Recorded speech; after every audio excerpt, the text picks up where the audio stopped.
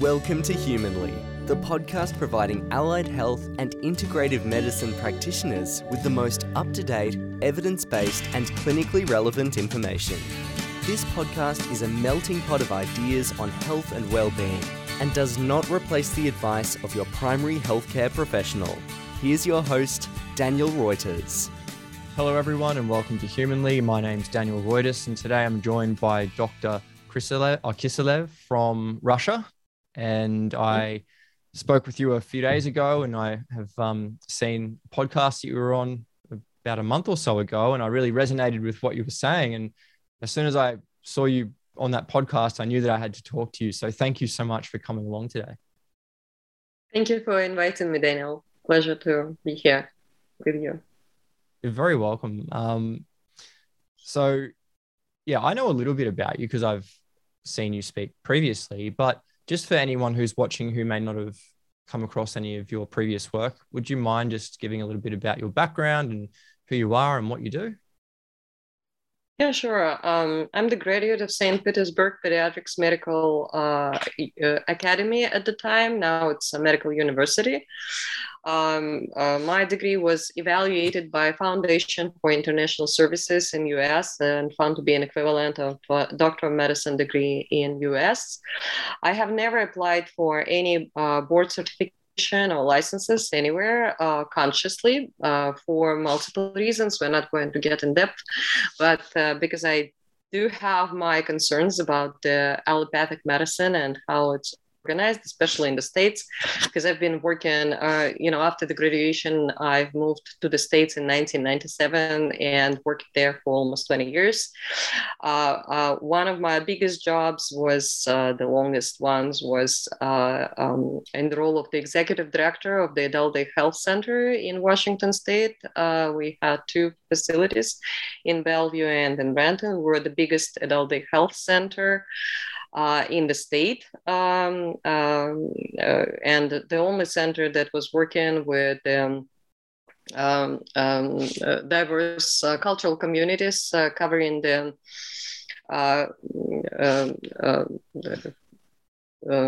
foreigners, migrants coming from different parts of former Soviet Union and socialistic camp, the best Eastern Europe. So I have also quite an extensive, not only medical, but cultural background and administrative background. Been working in this 15 years, not only as an executive, but also I've started as a program director and kept staying involved throughout all these years into the multidisciplinary plans, care plans of the patients, being involved into the issues of differential diagnosis, medical errors, rehab services, and so on and so forth. So the medical aspect still was pretty big. I was deeply involved with legislative processes because in my tenure in that position, we've been going the changes in VACs, and I've been part of the working group that's been working on the new language for Washington administrative codes. Because of our issues with DSHS, because they believed we are Russian mafia, probably, we had to get media and legislatives involved in the process, making sure that we are being treated justly. And so I myself got deeply involved into the social and political life, first of Bellevue and then later on of the Washington State in general. I even ran for the city council at some point. Yes, and I've been on different boards. I've served 2 terms of the arts commissioner for the city of Bellevue. I've been the board member for WATSA, Washington Building Services Association. I've been on Bellevue School Foundation board and allocations committee. So I have different experiences everywhere. And of course, I have quite an extensive political experience as well, as you can imagine. So I think I've covered pretty much all the aspects of life. and then back in 2015 or 16, I came back to Russia for personal reasons and live here ever since, back in my hometown, St. Petersburg. Being involved working with Doctors Without Borders, known in Europe as MSF, Medicine Sans Frontiers. I've started first as a project coordinator for St. Petersburg and vicinity. We've been working on HIV projects, amongst others. So that's another involvement with the so-called infectious, not so-called, but the virology, some aspects of virology. And then later I've been promoted to become the personal advisor for the head of mission of MSF Brussels in Russia. Wow. So you're incredibly accomplished and obviously incredibly well trained and very obviously intelligent and have probably a great worldview and great perspective on a lot of things. But yeah, just a part of what you said there was like the work that you're doing with HIV. So how does, like, the reason why I wanted to get you on was because I heard you on this other podcast with Ermi Ray, and you were sort of talking about viruses and infections, and my ears pricked up because this has been something that I've been really interested in and trying to learn as much as I can. So like, what's your perspective on infections and viruses? Like, has it changed from what you were taught in your medical training? Like, where do you sort of sit now with all? Yes, tremendously. Yeah. Okay. It did change. The more experience I was obtaining, the deeper I was getting into the understanding, the practical side of it, the more it was changing. And I wasn't an infectionist, of course. And most of my work with the MSF, the Doctors Without Borders, was on organizational administrative side. I've been organizing conferences and events, doing a lot of communication, the government relationships, public relationship. But of course, in order for me to deal with the HIV programs in Russia, I had to get in depth of these programs and meet with different organizations, social and medical, that are working with HIV. And that's when I've started getting, I have not been approaching them just as a program coordinator. I've been approaching them also as a medical professional, right? With a conventional training. And of course, I've had my questions. And when the heads of the HIV centers been sharing with me their concerns and problems and issues, I've also been having, getting the questions. And I've had to do additional studies and research. And of course, I ran into the term HIV dissident.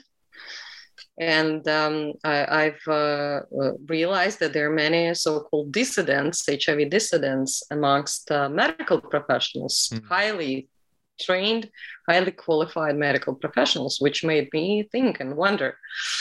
And I started studying the issue, but to be honest, not as much at the time. So it was still an open question for me, even though I saw that things don't match. Because yes, there's AIDS, and it's a completely different story. AIDS can be caused by many different issues. It can be caused by radiation, can be caused by hormonal treatment or change in hormone. It can be caused by severe stress, by many different factors, and there are different types of AIDS. It does exist. No question about that. Our immune system can be affected in many different ways, and sometimes almost irreversibly. But was there an HIV? That was the question. And also, my very close relative was working in the lab that was working with the like HIV viruses. Well, so they thought. They've been working on Kaposi sarcoma, Kaposi, how do you pronounce it? People would recognize it. And they've had a problem raising the virus. They couldn't raise it for 2 years. And I've been there many times, and that made me wonder as well. So, of course, the more I've been introduced into the subject, the more questions I've had. Right. And but then because working with MSF was more of a social and political story, I've never had time and probably didn't bother to get in depth of the issue, though it sort of sat in the back of my mind that I still have to go back and revisit it at a certain point. And then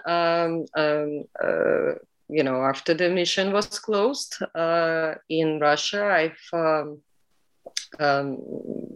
went freelance, working as providing consultation, different hospitals in the home country and worldwide, curating doctors and hospitals and sometimes patients on how to approach different issues. I've been working a lot with international documents, consulting on contracts, and also medical studies, research studies. So I've have a very extensive experience in not only knowing how to read these documents, but also being able to analyze them, which helped me tremendously. And at the beginning of the pandemics, and I've been able to recognize it just like that, not only because of the event 201 that took place in October of 2019, and not only because of the lockstep report published on the Rockefeller Site Foundation back in 2010, but also because of the overall layout. It was just a matter of time, because you could really tell that something like this would start. There's been lots of movies issued by Hollywood on the terrible viruses and infections, but at the time I still believed that it's possible to create the virus in laboratory. At least that's what our conventional training would tell us. Mm-hmm. Though I could never imagine technically how can it be done. Because when you think about the mechanisms and when you start reading these studies, they only describe those mechanisms within the cell, or around the cell, when the so-called virus is already inside the body, presumably. But they never talk about, and yes, they're talking about the transmissions, but they never tell you how does it go through all these gates, the immune gates in your body? How does it, overcome this many obstacles that your body naturally creates? And of course, that was a question for me. And when this, pandemic started, of course, I wanted to understand first, what is this thing? What is this virus, as I thought at the beginning? How does it affect people? How does it, what are the mechanisms, and how can we stop it? How can we prevent it from spreading? And of course, I also had my thoughts about, it being created in the lab, possibly. Though it was also quite suspicious because it became, these leaks became too obvious, too special, like they wanted them to be leaks, right? That Fauci had something to do with the lab in China, And then this a Chinese scientist who escaped China and the lab, almost like this story with the Snowden, who was the, the whistleblower. When this kind of stories happening, it makes you wonder, if you critically think in person, you are understanding how many gatekeepers do they have, and understanding how many mechanisms of protections do they have. You would realize that nothing happens without reason. If there was a leak, somebody needed this to be a leak, or think you that there is a leak, which of course also made me to be extremely critical about how I approach the information and studies. And when I started looking for those studies, I realized that, I don't see the evidence of the virus. I see abstracts and I see headlines of these studies, but they don't match the method. And they don't match the description. And what they're doing is they all, most of the studies are either built on hypothesis, or they built on quite vague assumptions. There's never been isolation. At least I didn't discover one. And I've read tons of studies, trust me. You also have to realize that when you start reading them, you then recognize many of them are simply copycats. Yes. And I don't know if you've heard of the issue of the ghostwriting for the big pharma, but you can recognize it just like that.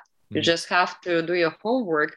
And after the 10th or dozen studies, you start recognizing them right away on a certain topic. Because they just copycatting each other. And for those who don't know what the ghostwriting is, it's a process that's being described. One of the criminal attorneys who've been preparing the case and won the case against, I think it was Moderna or Pfizer, not long ago, about actually a couple of years ago. And they have discovered this process. It's basically the marketing department of the pharmaceutical company first writes this scenario of not even just the drug necessarily, but first of the pathogen or the issue being developed.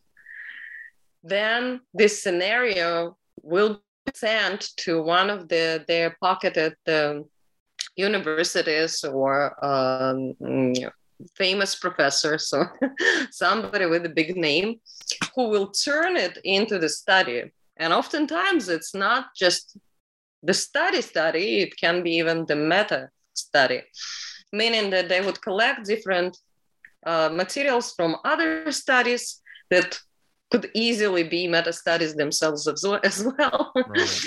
And would be combined into a new so-called study that would match the request of the marketing department and its scenario. Right.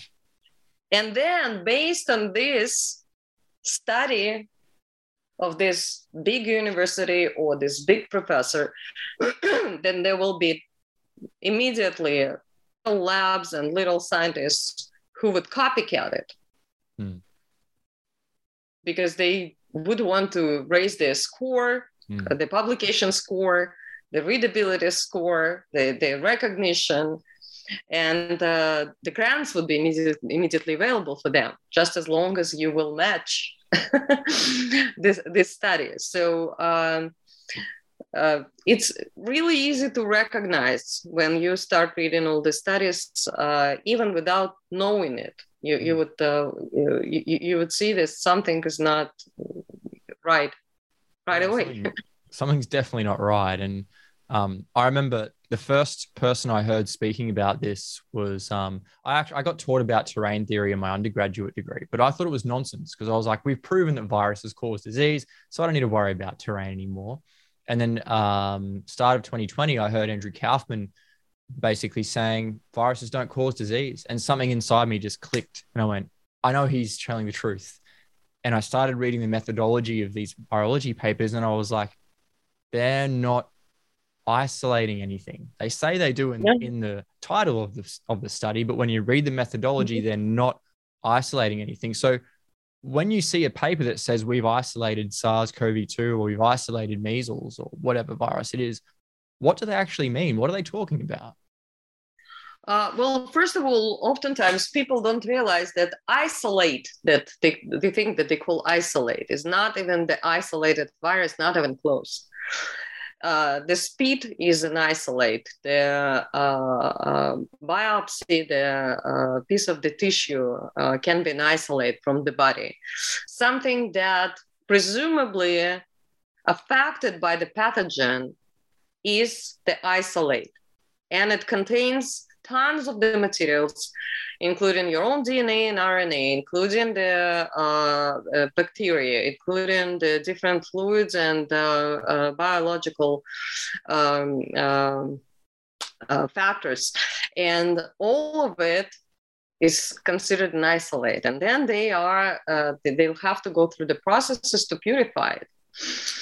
And first of all, they rarely go beyond receiving the supernatant. And supernatant is still a very complex matrix of the biological material. It's only been, it's like you put it through the mixer basically, and you get the mix up of everything, right? And then you'd have to go through this centrifuging and get in the different layers depending on their density and the size. And that's when you could tell that one of the layers is possibly what you call in the virus. But then you'd have to know that it is the virus, that they're not exosomes. And that's when you determine in their pathogeneity going through the process of the Koch postulates. But they're not even Koch. Many people don't even realize Koch was adapting them, making them more vague, while they were actually Hanley postulates. Hanley was the first scientist who developed those postulates. And there is a reason why they don't mention him, because he was very precise and specific, and they never match it.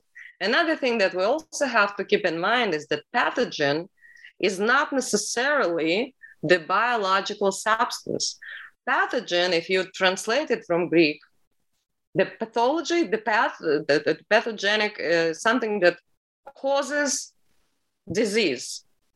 Genic is the cause, and then pathology, I don't remember exactly, but the first part of the word is the disease. So causing the disease, and it can be any chemical, it can be radiation, it can be ionizing radiation or non-ionizing radiation.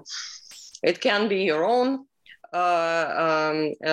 body acids from the stress. It can be even the environment can be pathogenic, and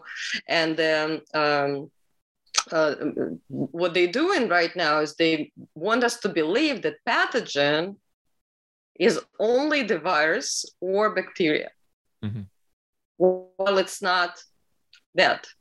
Pathogen is pretty much anything that would cause the disease. So we have to prove the pathogenicity of the virus.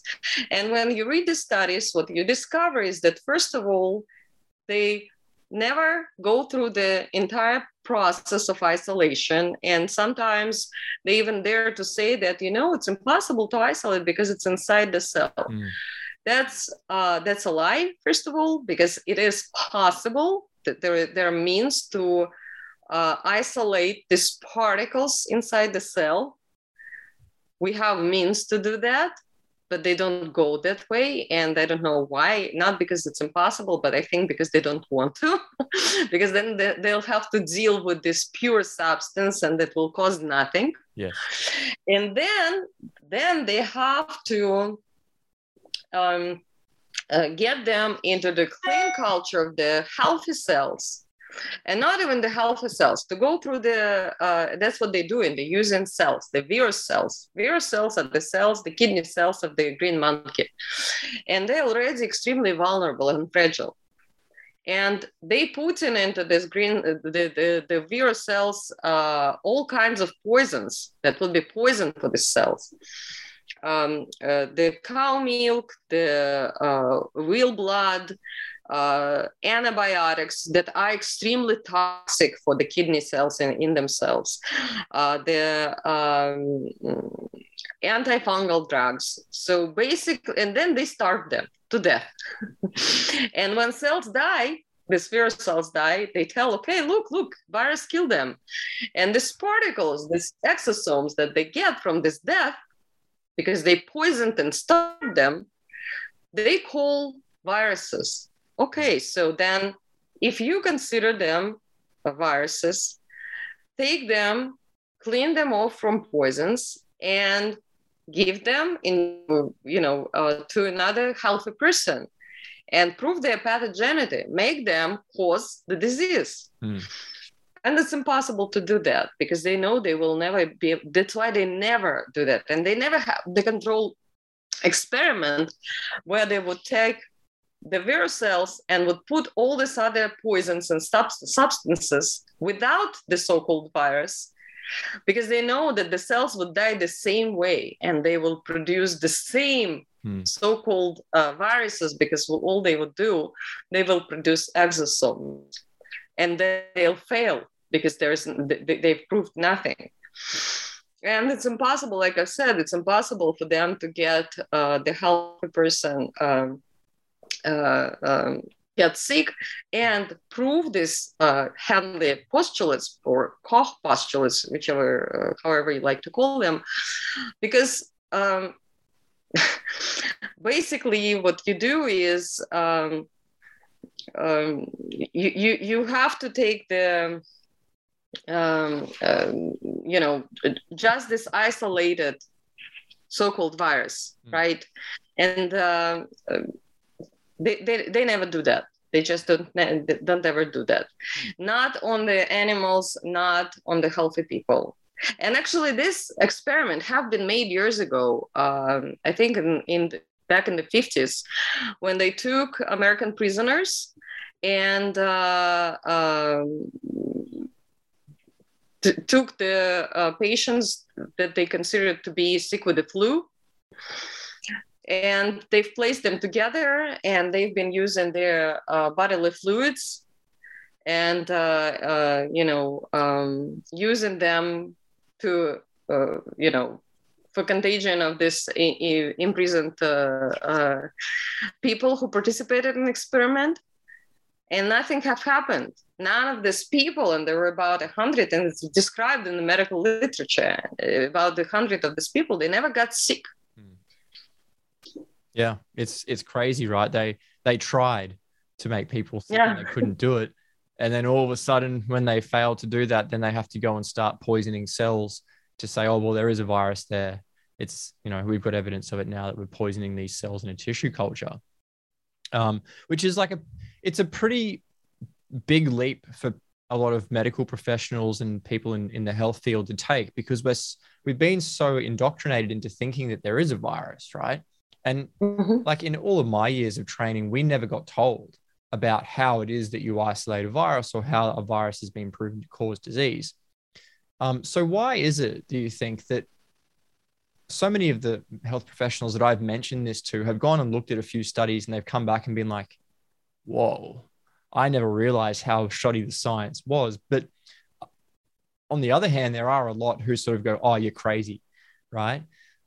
Why do you think that there's some people who can see it very clearly, but others either don't want to see it or they just don't have the critical thought processes to evaluate the evidence? Why is there such a disparity between these two groups of people? Yeah, well, I think there are multiple reasons. It's never the single reason. Same with the cause of the disease, like people saying, okay, if there is no virus, why people are getting sick? Yeah.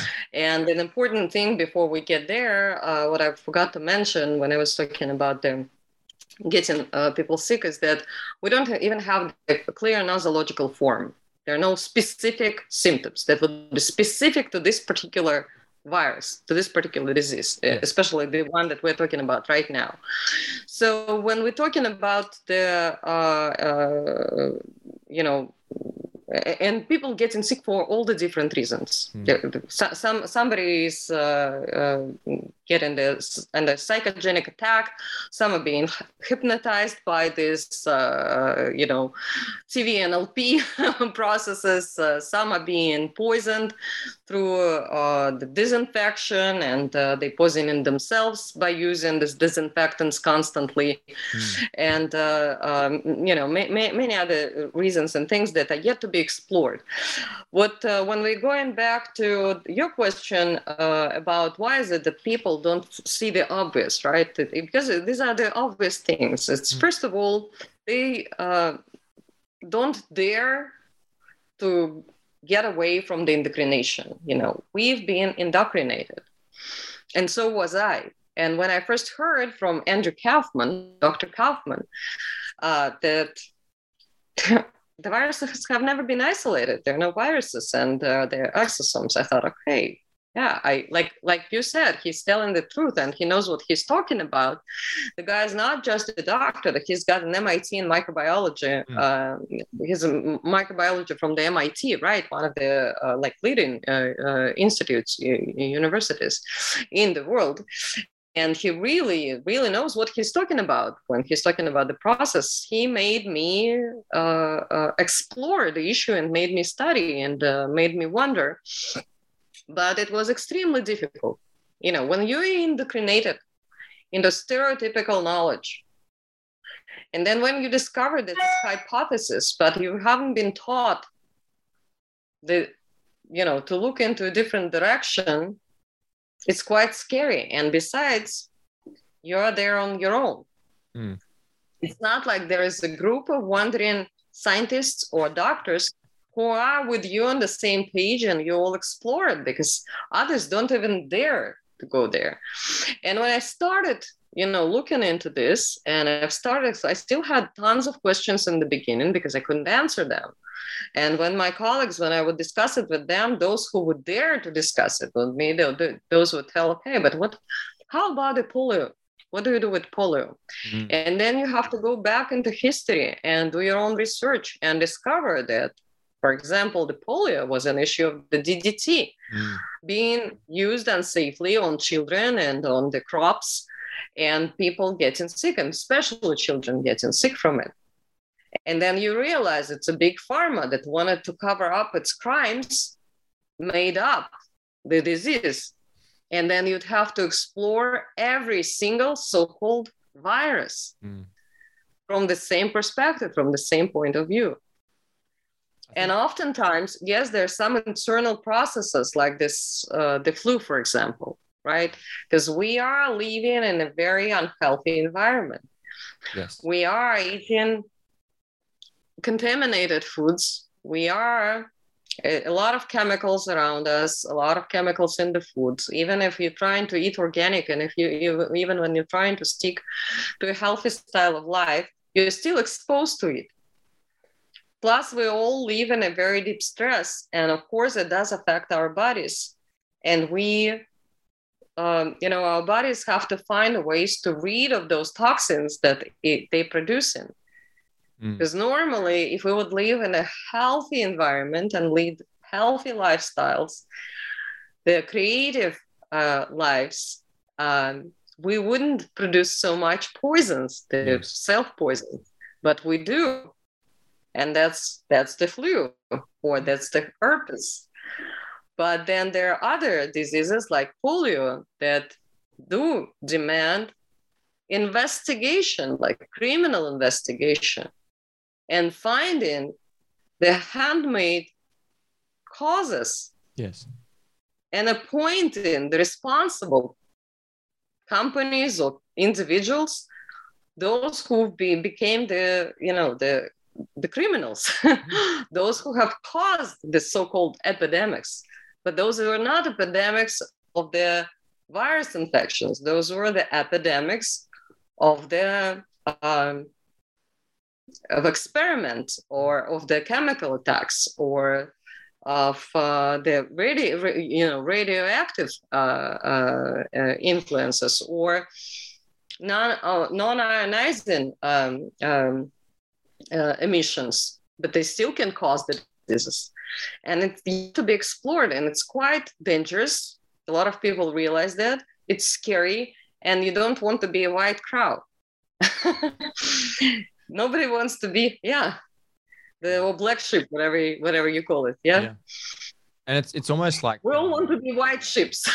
I don't think we have a choice though, because once you learn this, like once you learn that it's sort of like a magic trick, it's like, hey, look over here. This virus is all the problems. It's causing all the disease. And meanwhile, people are being poisoned and they're nutrient deficient and they're stressed and they're getting exposure to radiation.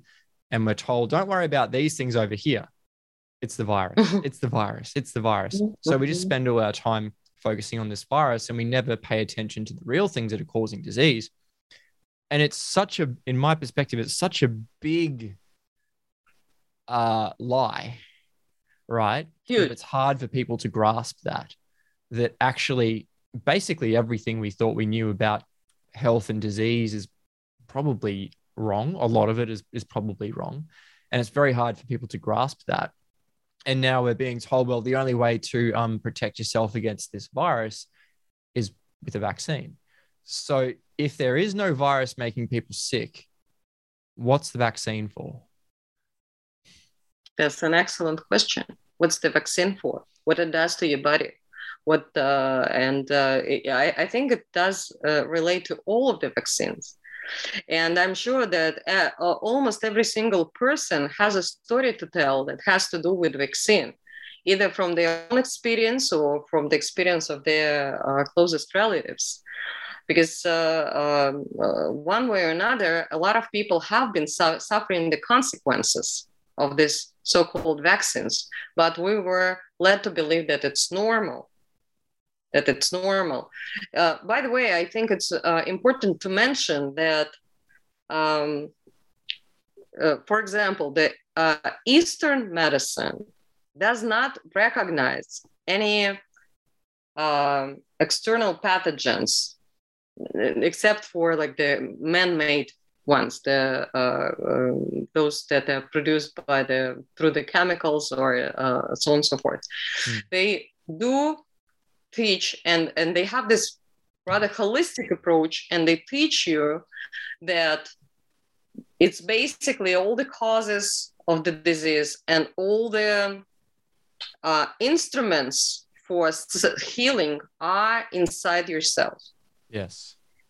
And that's another thing that I definitely want to start studying, because I'm realizing that they have a much more integrative approach. That this is really about the person as a whole. You can only help the individual when you are approaching the person as a system that is within the system, that is part of this biosynosis, this environment, and that it communicates and manifests through its health and through and it receives, and there's this amazing exchange, and that's something that we shall study. And instead we are constantly interfering and invading the body with the chemical allopathic medicine, with the vaccines, that in my opinion, this entire time, we have this virology science for 150 years around. No wonder it's so deep inside our minds. We've been born into this pseudoscience.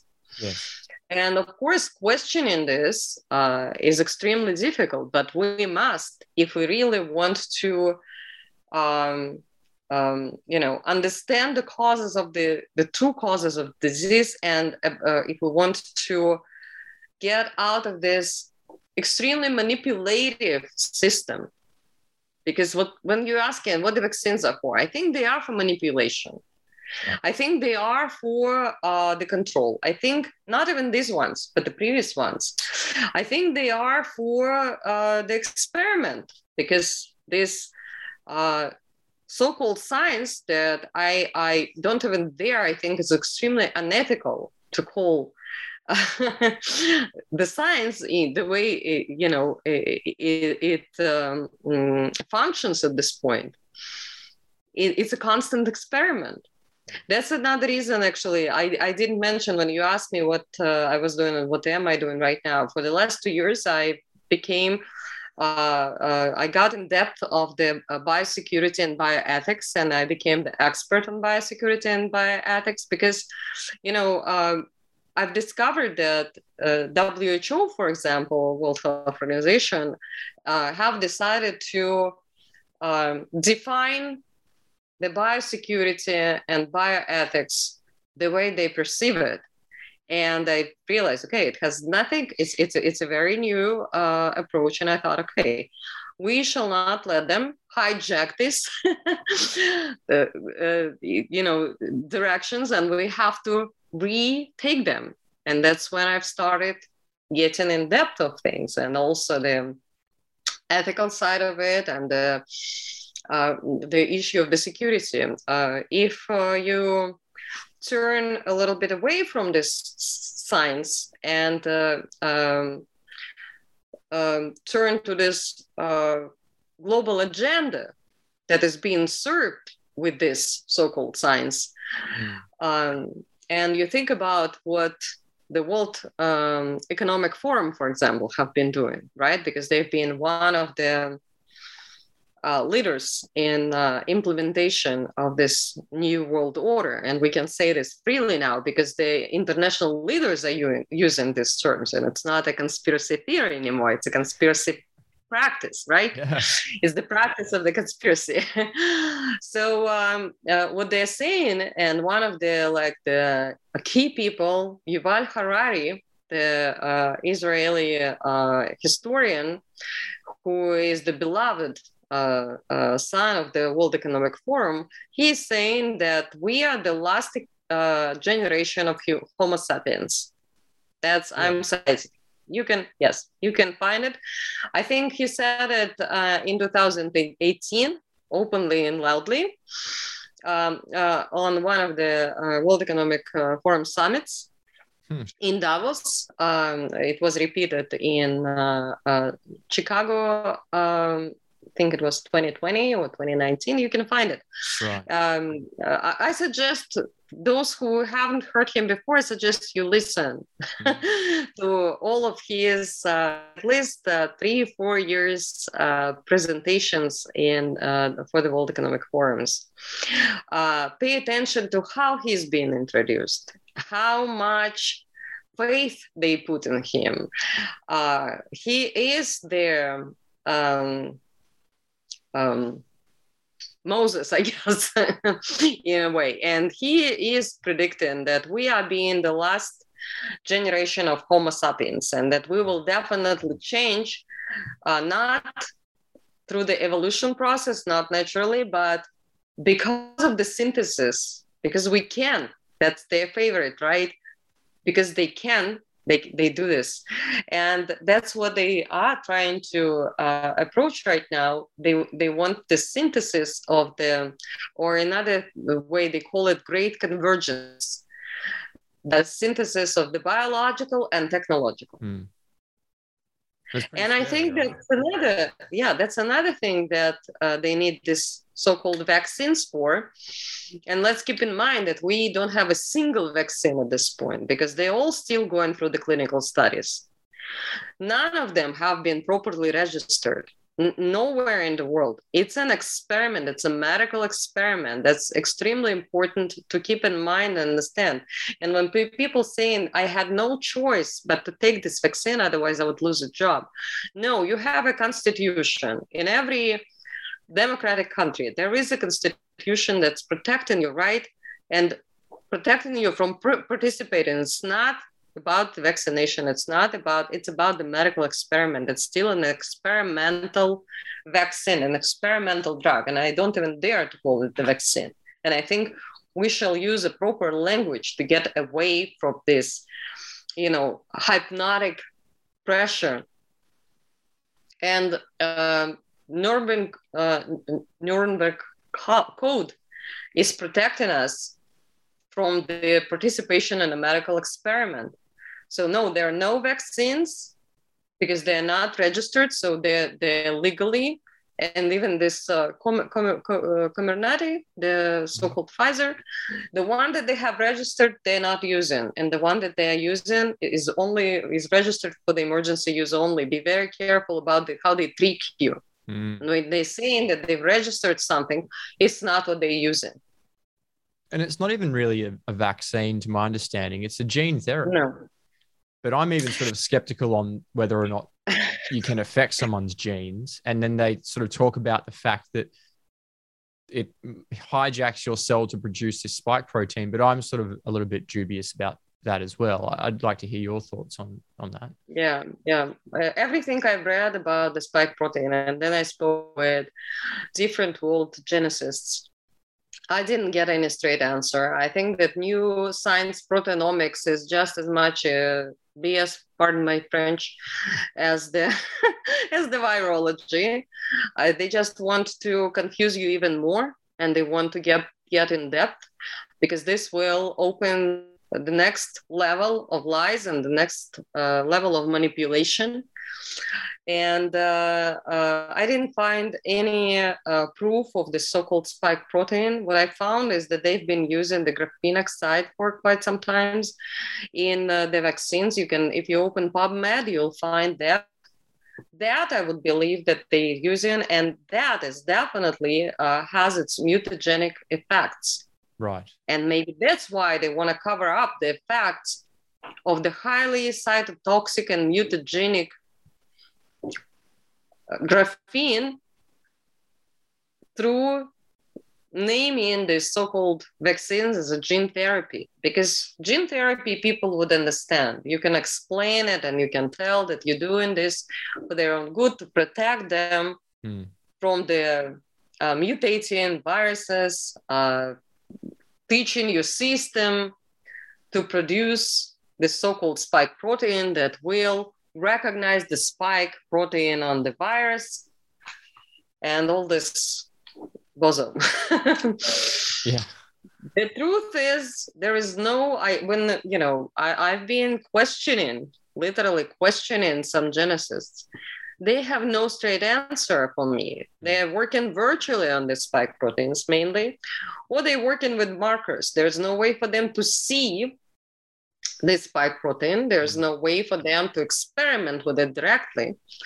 The markers that they're using, they buy from big pharma, and they have to trust them that these are the markers specifically for this spike protein, which are also non-specific just for this spike protein. They're specific for some other proteins as well. That's right. And when I'm thinking about I've been studying the cytotoxics effects. I've been asked to prepare the analysis on the graphene cytotoxicity, and I've had to explore many studies that have been published on that and how they're using it.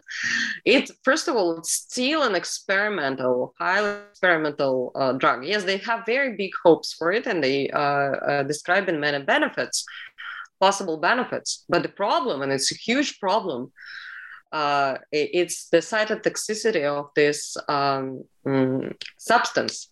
And the problem is that they don't know all of the properties. What they have discovered is that with size, the smaller it becomes, the nanoparticles, the more cytotoxic it gets.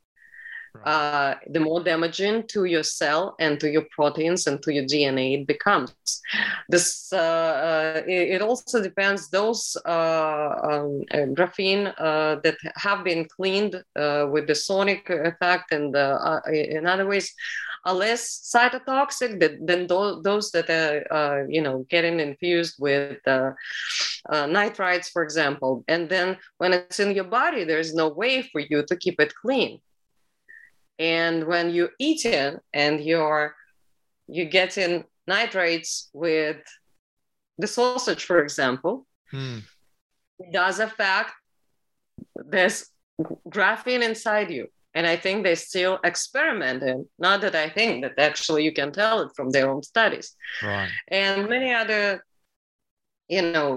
properties that they still trying to recognize. For example, it depends very much on shape and form. the more it's the plainer, the less toxic it is. When it gets, shaped differently, it becomes much more cytotoxic, and so on and so forth. And they're still saying that it's yet to be discovered. They don't know how the electricity will affect the graphene inside the body. They don't know how it will respond to different treatments, how it interferes with other drugs. They don't know. And yet they dare to use it. I don't know if you're familiar with Dr. Robert Young reports. Yes. But it I've had him on the podcast, yeah, who have discovered the graphene in those vaccines. I also been produced the report. I'm sorry, I understand that people need more than just believe in me, but I'm just sharing that I've been privy to some reports that are proving with 5 different approaches that there is graphene. So, we at least have to pose the question. We have to be able to get an answer from not just the governments, but the pharmaceutical companies everywhere in the world. What's inside your vaccines? I don't care about it. I'm mRNAs. Honestly, I don't, because from what I'm reading and from what I'm seeing, I don't see much proof of this, being really effective or, being able to do something with your body. Because like I've said, we have many immune gates that will deal with the foreign mRNA, with the foreign biological substance. Yes, we can give an allergic reaction. We can have sometimes even severe reactions, but nothing more than that. Or we can get a fever. But what we are getting with this chemical substance that is almost undestroyable in our bodies, according to their own studies again, that is something that is much more concerning, and that is something that yet to be studied and discovered, and definitely not on healthy people and not en masse. Yes, exactly. And I'm just conscious of the time as well, because I want to be respectful of your time. But were a couple of things I wanted to ask you just as we sort of move into the final stages. Where do you think all of this is going?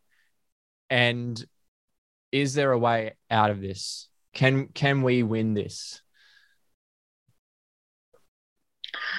I think that it's definitely going in the direction, according to their scenario, in reducing population to make the numbers of the population manageable.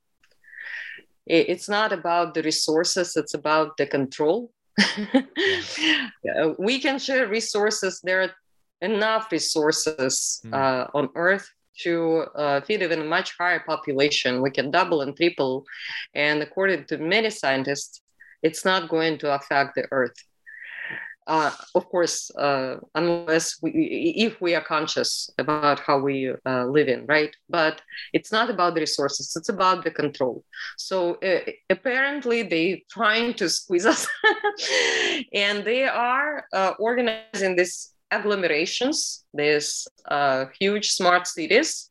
You can find it in the Smart Cities of the World site. It's one of their projects, Strong Cities of the World. They have all this kind of projects that they're spread. And these are the places where they're hoping to get people inside with no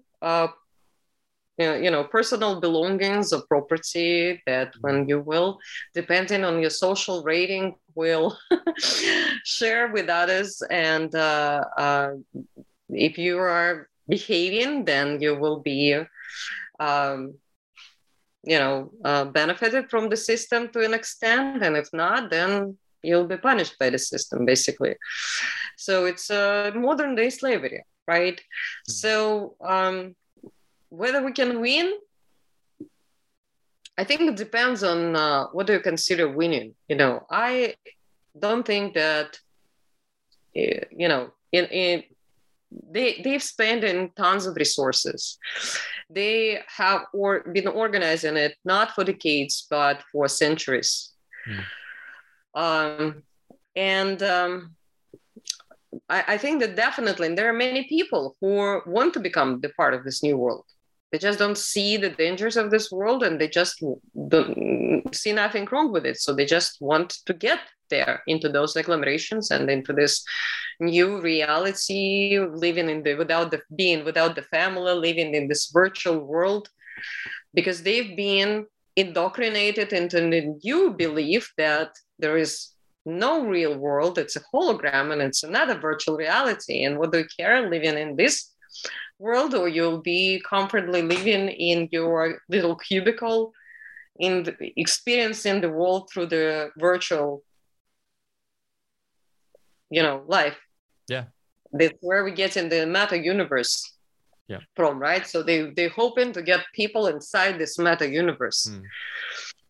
In my opinion, winning is not participating in this battle, is not submitting to this new system, staying away from it, becoming an active observer, not the passive, the active observer, acting depending on the circumstances, being prepared to lose some comfort of this life, but not losing your soul. I'm a spiritual person. I'm faithful, and I do believe that it's, the only battle you can win in this is the battle between good and evil, and trying not to submit to evil and to its, promises of a better life is the way to win. Yeah, they're dangling that carrot, and a lot of people are taking the bait, and a lot of people are falling for it. But yes. That that active observer, I think that's what we're trying to do here. Is just having conversations like this. People will listen to this, and hopefully it sparks something in them that will get them to ask questions. I did a live presentation to about 60 clinicians a couple of weeks ago about all of this, and presented all the evidence around all what we've been talking about. And a couple of people came up to me at the end and said, wow, you've just switched something on in my brain, and I see it all now so clearly. And for me, I was like, great, I've done my part. I've woken up a couple of people. That's all I needed to do. If everyone does that, then the world's going to change pretty quickly. So yeah, I think we can just keep doing what we're doing, working the best way that we know how to try and help humanity. And that's what we're doing. We're asking questions and trying to get to the bottom of this and trying to find the truth. So yeah, I really appreciate you coming on and sharing your perspectives. Was there anything that you wanted to say in closing before we finish tonight? I think we covered pretty much everything, but I do wish that people try to stay conscious, staying conscious and being critical of things and being that active observer, not submitting to the fear, and remembering that we are not just the body. We are the spirit, soul, mind, and the body. And in that order. And then I think that the fear will go away, and we will win this battle. Dr. Kiselev, thank you so much for coming and speaking with me. I really appreciate it. Did you have like a website or anything that people can go and get in contact with you? Or I'm not sure if you do or not, but I'll give you the opportunity to. I have a Telegram channel. Yeah. To be honest, it's mainly in Russian, because I'm probably one of very few voices in Russia that speaks about these things that openly. Sure. I'd be happy to share it with you, and then maybe you can share the link under this video.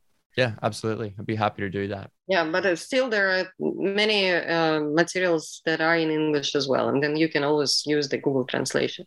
Fantastic. Thank you so much. I really appreciate it. And hopefully I can get you back again, maybe in the new year, if there's some more things that we can talk about, maybe about the true nature of disease and healing and how to stay healthy, and just talk about all the other things that medicine sort of, Sounds great. Sure, let's do that. That's perfect. Thank you so much for your time. I really appreciate it. Thank you, Daniel. Take care. Thanks for tuning in. We hope you enjoyed the show. If you have any questions or comments, head on over to humanly.com/podcast and join the discussion. Make sure to follow us on Facebook and become part of our growing community of like-minded health professionals. Until next time.